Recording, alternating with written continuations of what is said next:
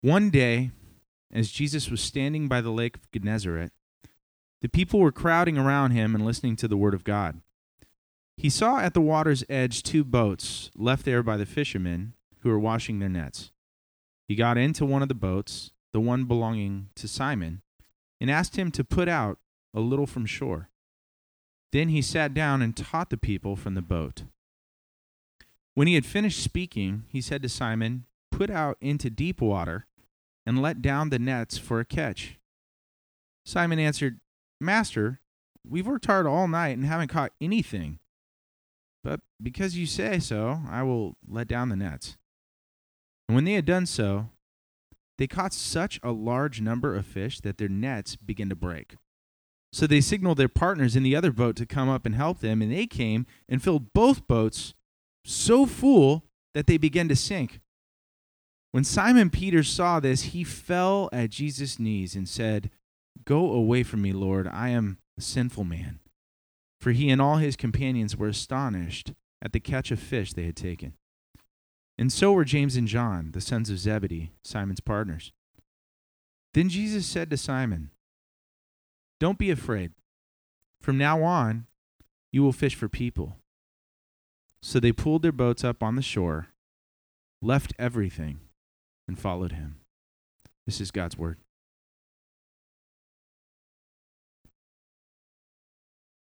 Amen. Amen. Thank you, Vince, for reading that. Testing 1, 2, 3. Can you guys hear me all right? Hey, everybody. Good morning. How are we doing today? My name's Kenny. I'm glad to be with you. If we haven't met yet, welcome to New City.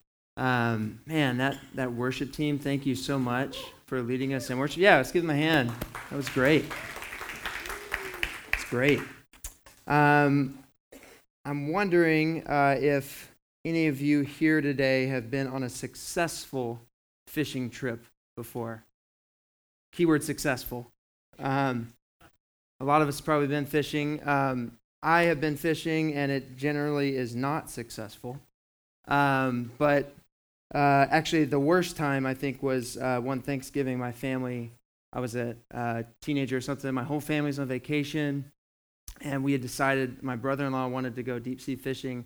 None of us really wanted to, but he talked us into it, and then he ended up getting seasick the whole time. And we had decided beforehand, whatever we catch, it's going to be our Thanksgiving dinner. You know, and we were used to having all the regular food, but we were somewhere else, we couldn't get our food, and all we caught was tuna. And so I felt like Bubba in Forrest Gump, like when he's talking about shrimp, like that Thanksgiving we had like lemon pepper tuna and barbecued tuna and baked tuna and grilled tuna, and that was the worst Thanksgiving meal I've ever had. But why am I talking about fishing and fishing trips? Because when Luke's gospel, as we're working through this book, when Luke's gospel wants to teach us something about discipleship and about what it means to follow Jesus, the way the Bible does it in this passage is by telling us a story of a very successful fishing trip. You see, up until this time, if you've been here in the series, or if you've been reading along, Jesus is, for the most part, the story has been about other people, and then it's about Jesus, and ever since it's been about Jesus, he was acting alone. And we know that he's on a mission from God, but it's really just highlighted on Jesus. But in this passage, he actually invites other people. We learned that when Jesus wants to do ministry, he doesn't do it alone. He wants to invite people with him on his mission to do ministry. He's not interested in just a solo mission, although there are parts of it that only he can do, but he is calling people to be on his mission and to help him do his ministry. And those people are called disciples. And that word is really important. If you're here today and you believe in Jesus and you want to follow him, you are called to be a disciple too. If you believe that, say, "I'm a disciple." Okay, some of y'all. All right, that's good. Got some disciples in the room. And this is important. It's an important distinction because when Jesus wants to call people on his mission, this grand mission that he's got to reclaim and restore creation, he doesn't just call church attenders. He doesn't just call people who have it all together. In this story, the first disciples he doesn't call people with the double PhDs in theology. He calls disciples. He calls fishermen. He calls everyday, ordinary people to follow him and fish for people. As funny as that sounds. Fish for people. And if we miss it today, if we miss the call that's on your life to be a disciple of Jesus Christ and to think of yourself as a disciple and to know that you have a new identity as a disciple, if we miss that, we're just going to get caught in the bubble of Christianity. We'll get caught in the routine of showing up to church and serving on a team and having good friendships. But if we're not careful about following Jesus on this mission and following him as a disciple, we can do all that and the rest of the city won't be affected. We'll be busy, we'll be running on our hamster wheel of Christian activity. All the while, Jesus called us to fish for people. That means in this city, people need to know about Jesus and join on his mission too. And if we miss it, we'll get so focused on our own life and we'll start to wonder, like, where's the adventure? Where's the mission? I thought there was more. There is more. But most of the time, it's not out there, you have to go find it. It's looking and hearing what God has already called us to. Amen? Amen. All right, I got 3 of y'all. 3 of y'all are with me this morning. All right. So what I want to do today is, as we're looking at this story, it really focuses on a guy named Simon, who later is called Peter. So I might call him Simon or Simon Peter or Peter. It really focuses on him and an important time in his life when he was called by Jesus, and he felt that call to follow Jesus. But if you really look at it, and when we really read it, it's not just a historical story about Simon. It's a model for all of us who are called to follow Jesus. What the scriptures are doing is teaching us this is what it looks like. If you feel Jesus' call on your life, this is what it means to be a disciple of Jesus. So what I want to do today is really simple. I want to stick with the text. I want us to walk through the story and look at 4 examples of following Jesus, 4 ways that we're called to follow Jesus, and a word about why. Is that all right? All right. All right. So as Vince read that, thank you for reading that passage. Jesus is standing by the side of the Sea of Galilee, the Lake of Gennesaret, another name for it. And people are crowding around him. If you remember last week, people are starting to hear this good news. There's this guy named Jesus who's been teaching in the synagogues and healing people and casting out demons. And so it says that people are crowding him so much that he needed to get to a place where they could hear him. So he sees some boats on the shore. One of those belongs to Simon because Simon is a fisherman. And James and John are his companions and some other people presumably as well. And so Jesus basically commandeers the boat and asks Simon, hey, can you put the boat out a little bit into the water so that I can teach? And so Jesus, first of all, Simon does that. He just obeys and does that. Simon was mentioned last passage. If you were here last week, we know that Simon has a little bit of interaction with Jesus so far. When Simon's mother-in-law was sick, Jesus came over to their house and healed her. And so Simon Peter has seen Jesus work in power and do a miracle. He's heard him teach. He's got a little bit of a relationship there. But then after he's done teaching, Jesus does something a little weird. He says to Simon, hey, we're going to go fishing now. Right? Actually, the way he says it is, put out into the deep water and let down the nets for a catch. So if you're paying attention to the passage, they're already cleaning the fishing nets, and the best time to fish is at night. And the best place to fish is close to the shore, right? So, well, we'll just read what Peter says. Simon answered, Master, we've worked hard all night and haven't caught anything. So this is the situation. Simon's a fisherman. He knows when to catch fish, where to catch fish. He knows what to do. This is his trade. This is his family business. It feeds him, his family, other people, their families. He knows what he's doing. And Jesus says, let's go out to the deep water and put the nets back down, and we're going to catch some fish. I just want to highlight something Simon was a fisherman. Jesus was not. Right? Jesus is a teacher. Jesus is a healer. Jesus is a carpenter, right? Some form of that. Simon's a fisherman. This is his expertise. I know where the fish are, where to find them, and we didn't find them, and we're tired. But Jesus says, oh, let's go out to the deep water. Wrong place, wrong time. Simon's reluctant, but then he says this. We've worked hard all night. We haven't caught anything. But because you say so, I will let down the net. Because you say so. Now, Simon Peter, just with natural eyes, could have had every reason in this instance to say, no, Jesus, I know about fishing. And I know it's at night and close to the shore when you catch them, not in the deep, in the daylight. So we're good. This week, there's a repair that's needed on my computer. There's the battery got recalled. And I got an appointment at the Genius Bar at Fashion Valley, the Apple Genius Bar. And I was there, and I was thinking about this passage, and I was like, what if they were working on my computer, and I was like, hit Control C, and then Control V. And they're like, we're the geniuses. It's in the name. You brought it to us to fix. What do you mean, right? It wouldn't work that way. But in this scenario, Simon recognizes the authority of Jesus. Something in Jesus, he's got authority, he's got power, even though he's not a fisherman. Because you say so, I will. And here's where we find our first example of what it means to follow Jesus. Following Jesus, being a disciple of Jesus, means obeying him in all the areas of your life. Even the ones where you feel like you already know what you're doing. Even the ones where you may be already the expert in that field. We're called to obey Jesus at his word because you say so. Because you say so.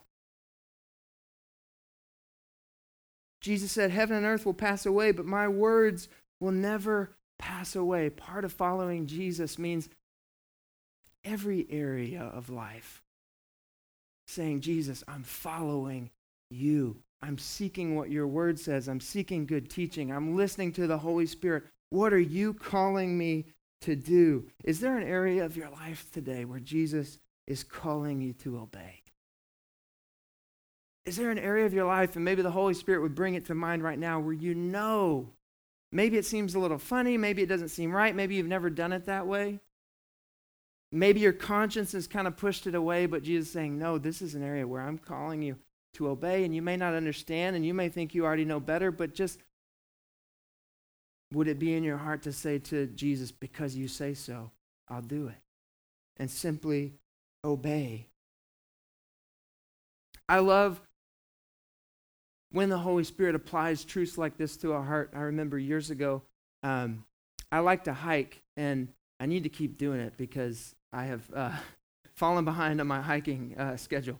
But back in the day, I used to hike a lot, and would go with different people from the church. And there was a friend of mine, a new believer, who was hiking, and we were talking, and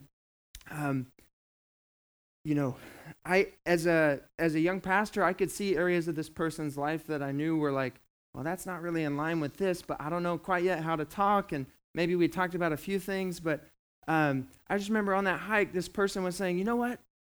I've been reading the epistles lately. I've been reading Paul's letters. I was like, oh yeah, how's that been? It's been really great, but I think it's really been changing me because I just feel I've been reading some of the stuff, and I feel like God's calling me to not be having sex before marriage anymore. Like I've been doing that, and I'm seeing it in the scriptures, and I feel like I'm not supposed to, so I'm not going to. I'm like, oh, okay, well, that's cool. What else? Well, you know what? I've been reading these other scriptures about, in moderation and not getting drunk and all that stuff, and I know it's about something different, but I feel like I've been smoking a lot, and I've been getting high, and I feel like I'm not supposed to do that anymore. And so I'm not going to. And inwardly, I'm like, yes, Jesus, like revival. Woo! Outwardly, I'm like, oh, that's cool, man. Yeah, I encourage you in that. I give that just as an example for how easy it is to listen to the voice of Jesus and say, I'll obey you because you say so. It's different. It's not what I'm used to. May not fully make sense, but I see an authority and a power in Jesus that I'm willing to submit to. Willing to submit to his word because his word has my best interests at heart, and it's better for me and for the people around me. Simple obedience. Amen? Following Jesus means obeying his word. So what happens in the story when Simon says that?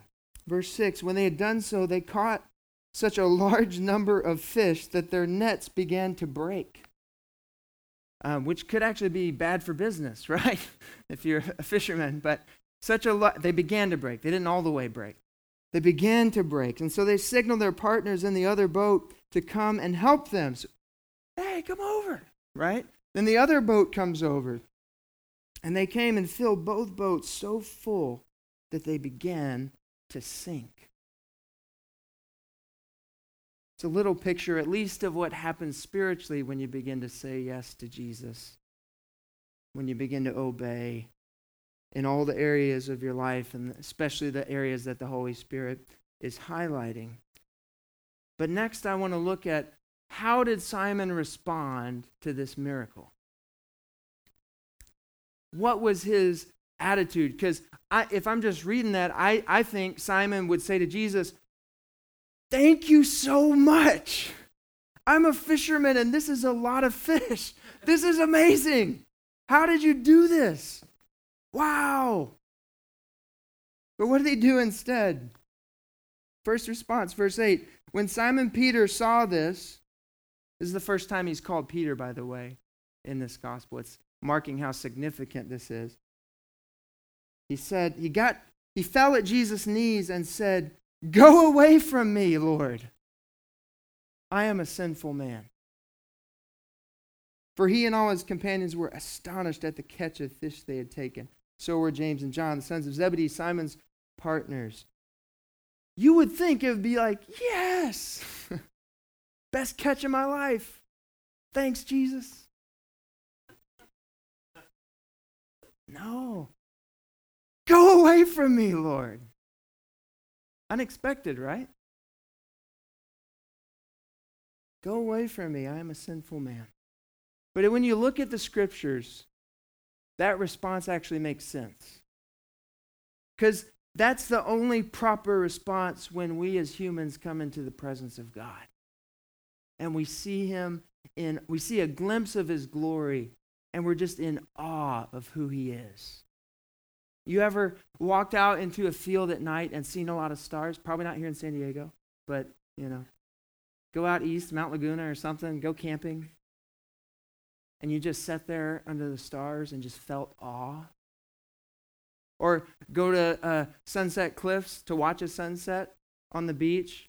And you know what I always notice when people are at the beach at sunset, like how ridiculous would it be if someone just turned around and like looked at the houses and the land?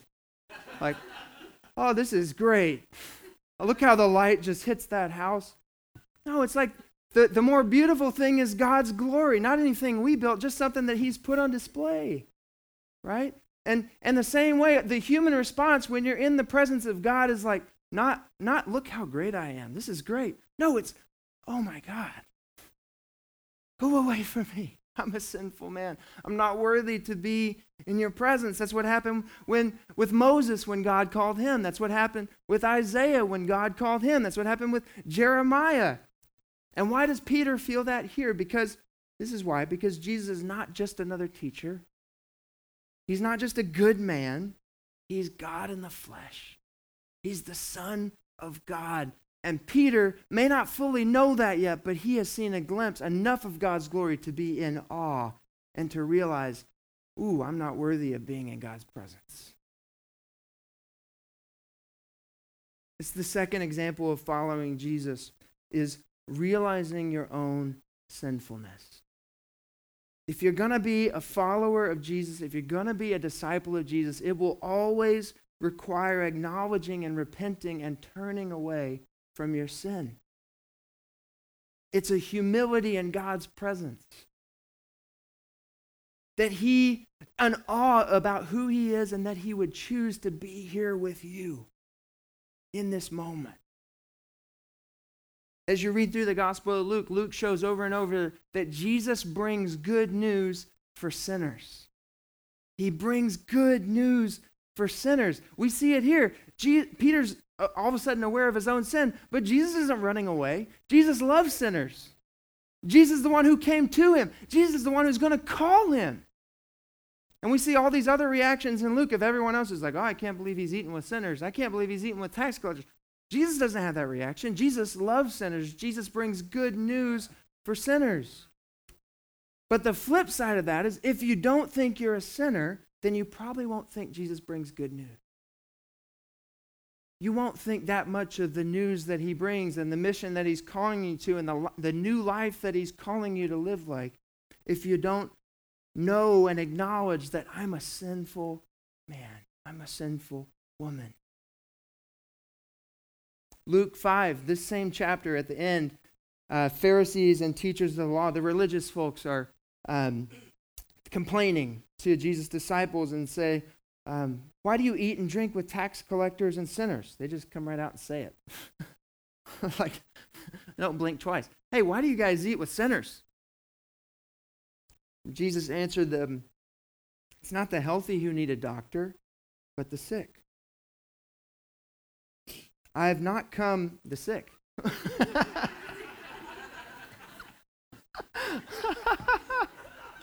Yes, Lord. We're going to have prayer at the end of service. It's not the healthy who need a doctor, but the sick. I have not come to call the righteous, but sinners to repentance. And if we're really honest, world's not divided into people who are righteous and people who aren't. It's those who think they're righteous and those who know they aren't. I've not come to call the righteous, but sinners to repentance. Here's why Simon Peter's example was so important. If you know his story at all, you know he went on to become the chief apostle of the church.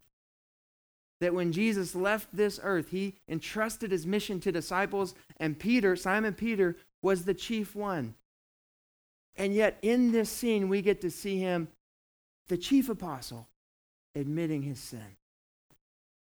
Humble in the presence of Jesus. And if we can't do that, how can we ever grow as disciples? If we can't be honest and say, I'm a sinner and I need Jesus, that's the core of what it means to start following Jesus, is to know that you need him and his forgiveness and his grace. And then you're in awe when you realize that he's given it to you. Amen? Amen.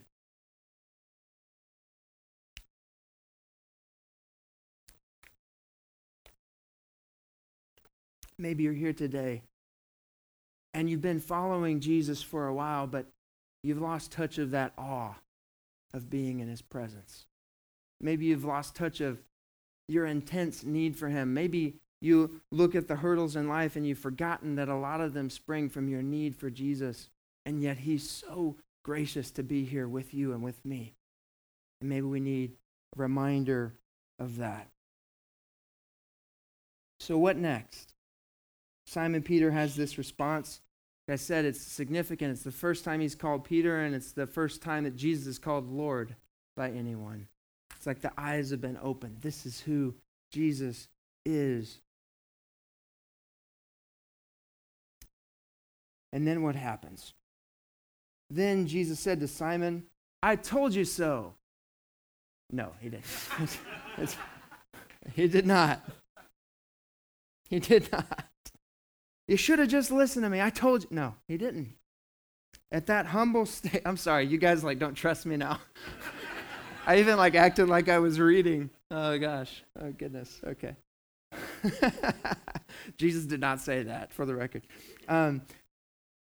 Peter's at that humble state, saying, go away from me, Lord. I'm a sinful man. He's aware of his unworthiness in Jesus' presence. And what Jesus says to him is so beautiful. He says, don't be afraid. From now on, you will fish for people. Don't be afraid. From now on, you'll fish for people. Jesus comforts him, tells him not to fear, and gives him a mission. He says, I know you've been fishing, but from now on, I've got a new calling for you. Fishing for people.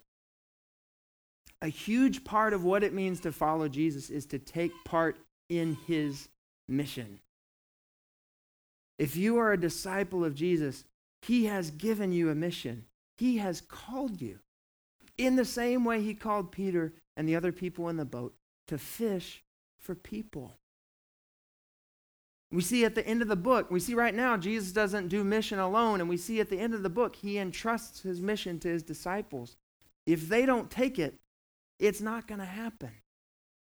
He has called his disciples to fish for people. That's our third example of following Jesus means fishing for people. It just means that Jesus loves sinners and he comes to them and he calls them. And when he calls you, he calls you also to tell other people about it. He calls you to recruit other people, other sinners, to know the love and the grace and the forgiveness and the new life that Jesus has come and brought into your life. I love just this picture of how Jesus seeks out and speaks to someone in exactly the way that they could hear it. You know, for Simon, it was through fish. And then he says, well, now you're going to fish for people. That's what we're called to as well. The way God has shaped you, the way your personality, even your career path or whatever kind of work you do, whether it's at home or on the job, whatever it may be, God is calling you on this mission to fish for people.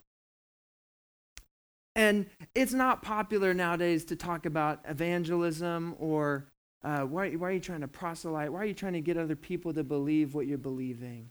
Right? You guys have felt that? You felt pushback in culture?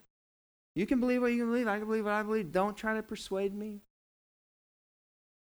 It's not popular to talk about.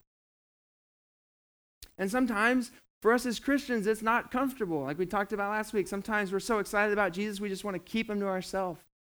Like the people at Capernaum. This is me and Jesus. We're cool. Yeah, this is great. It's comfortable. Or sometimes we want people to know about him, but we just expect them to come to us. Right? We do this here and we say, well, they'll show up. If you build it, they will come. Thank you. 90s reference there. But unfortunately, that's not the way fishing works. You have to go to where the fish are. And every good fisherman, or decent, not me, I don't want to speak for you, but I've heard that good fishermen have a spot that they like where they know the fish are. The fish bite really good here. And they go there to catch fish. Part of following Jesus means being on this mission wherever we are, realizing that just like we're sinners and need Jesus, other people are sinners and they need Jesus. And we don't have to have all the answers, and we don't have to walk around with a big Bible and thump people on the forehead with it.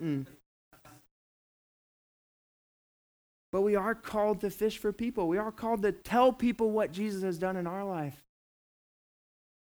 Give them glimpses of what he can do in their life. Give them glimpses of what it looks like when we're following Jesus and serving other people. Amen? I love this metaphor that Jesus uses, and also even as I was studying it this week, I saw something in the about the Greek language, the words that Jesus uses here. Because if you push the metaphor too far, fishing's not always good. It's not good for fish, right? They die, right? The goal is to catch them and kill them and eat them, right? And Jesus says you're going to fish for people, and you're like, well, wait a second, right? But the verb that he uses for fishing, that the Greek is for here, is most often used in the sense of catching alive, catching while still alive. And one of the commentaries I read, that's how they translated it. You're going to catch alive people, which is kind of clunky, right? So fishing for people makes more sense. But what's beautiful about that is this. When you follow Jesus, you're called to go out and share a message that's not going to put a burden on people, but it's going to bring them life. When they really meet Jesus, they're going to be caught and brought to life, new life in him. Amen? So part of following Jesus is fishing for people, and that's what we're called to do. And what's their response? Moving on. What's their response moving on in the story when Jesus calls them and says, from now on, you're going to be fishing for people? They have the biggest catch. They've just had the biggest catch of fish in their life. Think about it. Think about it for your career or whatever line of work you do. Think about the most successful event that you could imagine in your career. They almost broke their nets and sunk their boats for this fish, right? So I think you get to shore and it's like, you guys all get a bonus, right? Like you turn to the townspeople like, you get a fish, you get a fish, you get a fish. It's like in Seattle where they throw it to you, right? Let's party, man. This is awesome. I like this Jesus guy. We'll pay off all our fishing debts. We'll, whatever it may be. What's their response? Verse 11. So they pulled their boats up on shore, left everything, and followed him. They pulled their boats up on shore, left everything, and followed him. And here's the point. They realized the opportunity to follow this man. To follow this man, Jesus, is better than any success the world could ever offer. If I can follow him, nothing else matters.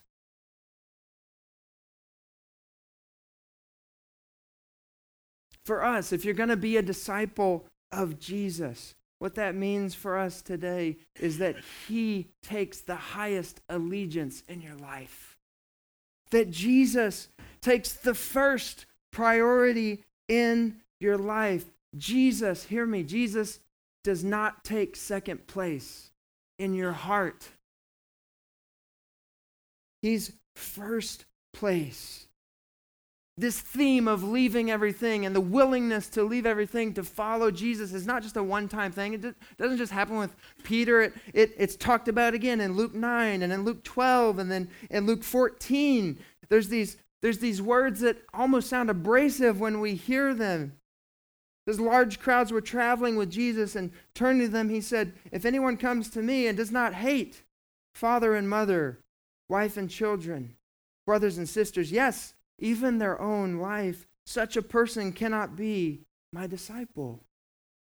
And whoever does not carry their cross and follow me cannot be my disciple.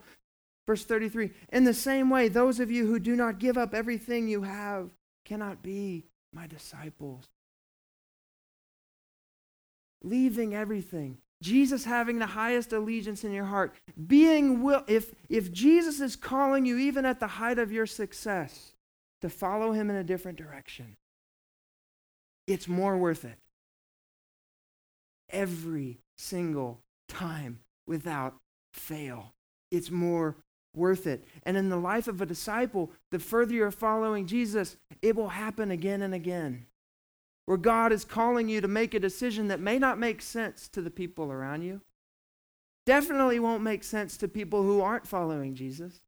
But it might not make sense to your family. It might not make sense to your friends. But Jesus is calling me to do this. Well, this is a lot easier and this makes more sense. But Jesus is calling me. I've got to be willing to leave everything because when you've really met Jesus, you know that he's worth more than all that. That's why I love the worship team singing that song this morning, Nothing Else, because I told them this morning as I was preparing for the sermon earlier this week, that song came to mind. It was on my heart. And I was going to say, it's like that song we sing, Nothing Else. I just want you. And then they sang it. And I'm like, yeah, it's like that song we sing. I just want you. Nothing else will do. No one else will do. I just want you. In the life of a disciple of Jesus, there will be decisions that don't make sense to the world, but following Jesus is worth it. Maybe you're here today. Is there something in your life right now that you know has a higher priority than Jesus in your heart? As much as it may make sense, as much as the voices around you or maybe even within you are saying, no, it makes sense, Jesus is number one.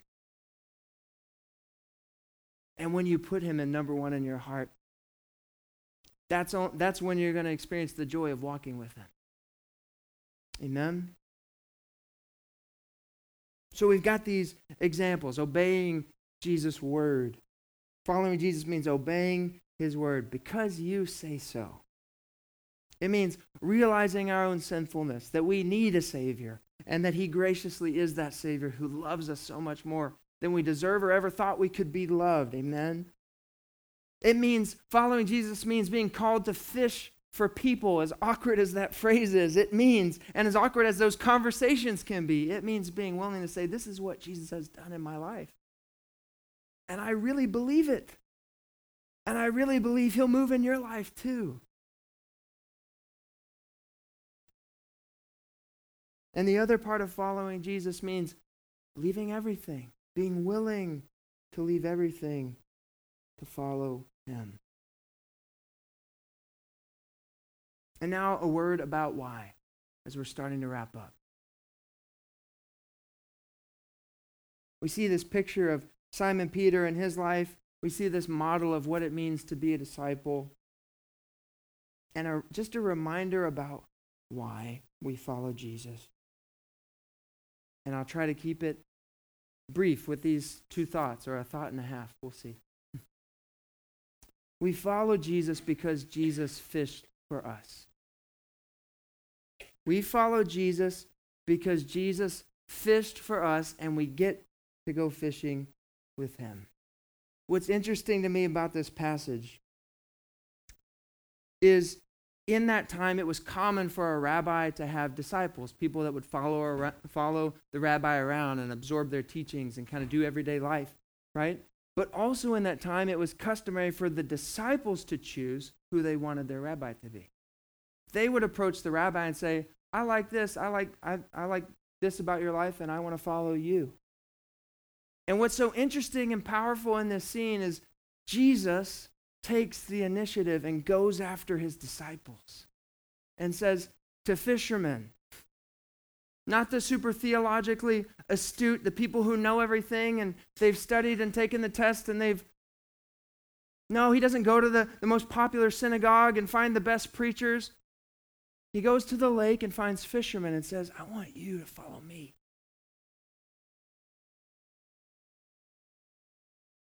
We live in a world that says, go choose your rabbi. Choose what you want to be like. Choose what you want to believe. Live your truth. And yet Jesus graciously comes to us, and every single one of you under the sound of my voice has heard, and maybe you're hearing it right now, the call of Jesus saying, no, I want you.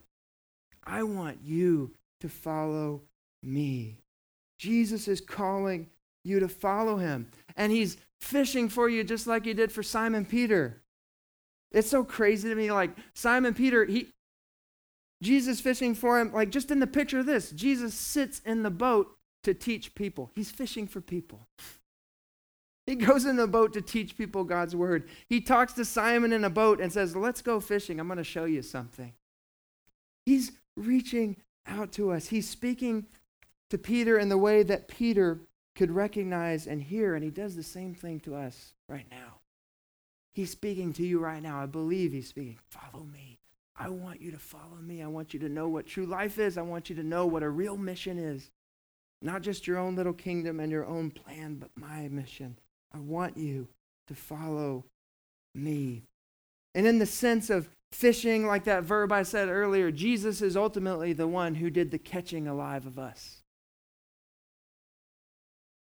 He said while he was alive before the cross, he said, if I be lifted up, I will draw all people to me. And he was lifted up on a cross eventually, and he did draw all people to himself. And here's what he did. He was willing to die so that you could be caught alive. He was willing to die in my place and in your place for my sin and your sin, so that instead of death that we deserve, he could give us life. that he could catch us while still alive and set us free to go fish for other people. Amen? He was willing to die to give us forgiveness of sins and freedom and to give us a new life and a new way of living. We follow Jesus because he fished for us, and because he fished for us, we get to go fishing with him. Here's what I mean by this. When God is calling you on this mission to share his good news with other people, you're not doing it for him. You're doing it with him. Jesus has not called you to go fish for people for him because he doesn't want to. He's called you to fish for people with him. And Jesus is obviously the best partner for a fishing trip. Huh? But that's the model for the mission.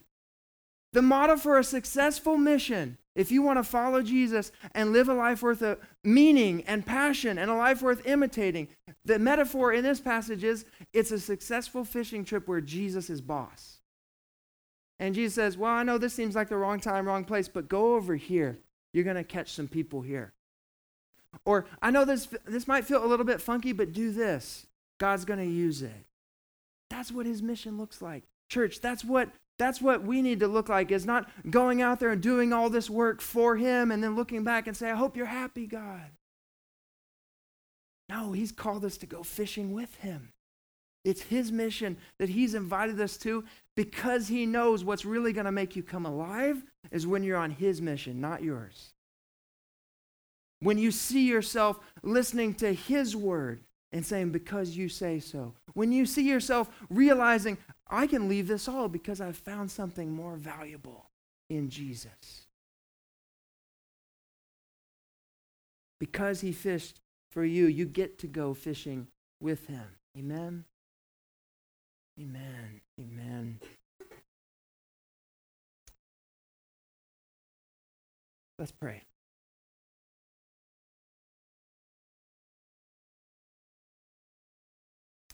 Father, you are so good. We thank you today for your word, God.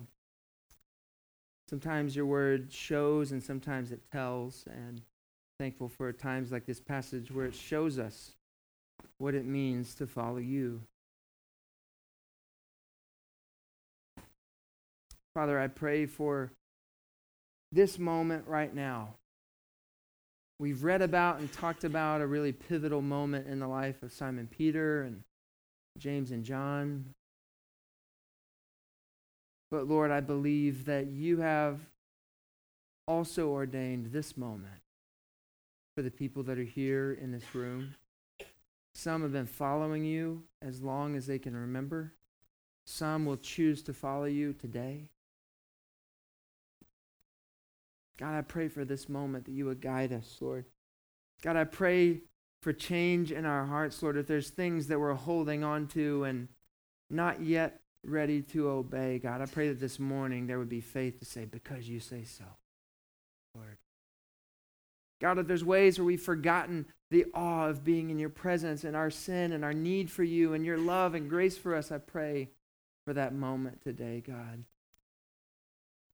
God, if there's those among us who have forgotten the huge part of your call to fish for other people, to let other people know about this life in you, God, I pray that we would decide to do that today with you. And God, maybe there's someone here today who's on the precipice of a big decision and they're feeling uneasy, but they feel a nudging from the Holy Spirit. I want you to go this way. Pray for faith and determination. And Lord, all along the way, God, I pray that you would remind us this is not something that we're working to try to please you, not that we're doing something for you, Lord, but all of this is because you've reached for us, God. That you died in order to give us life, and that you long for us to enjoy your mission alongside you. I do pray for this moment, God. We dedicate it to you. We pray that you would move, Holy Spirit. apply your word in our hearts. Change this church for the better. Change this city for the better. We ask you to move in these next few moments. In Jesus' name.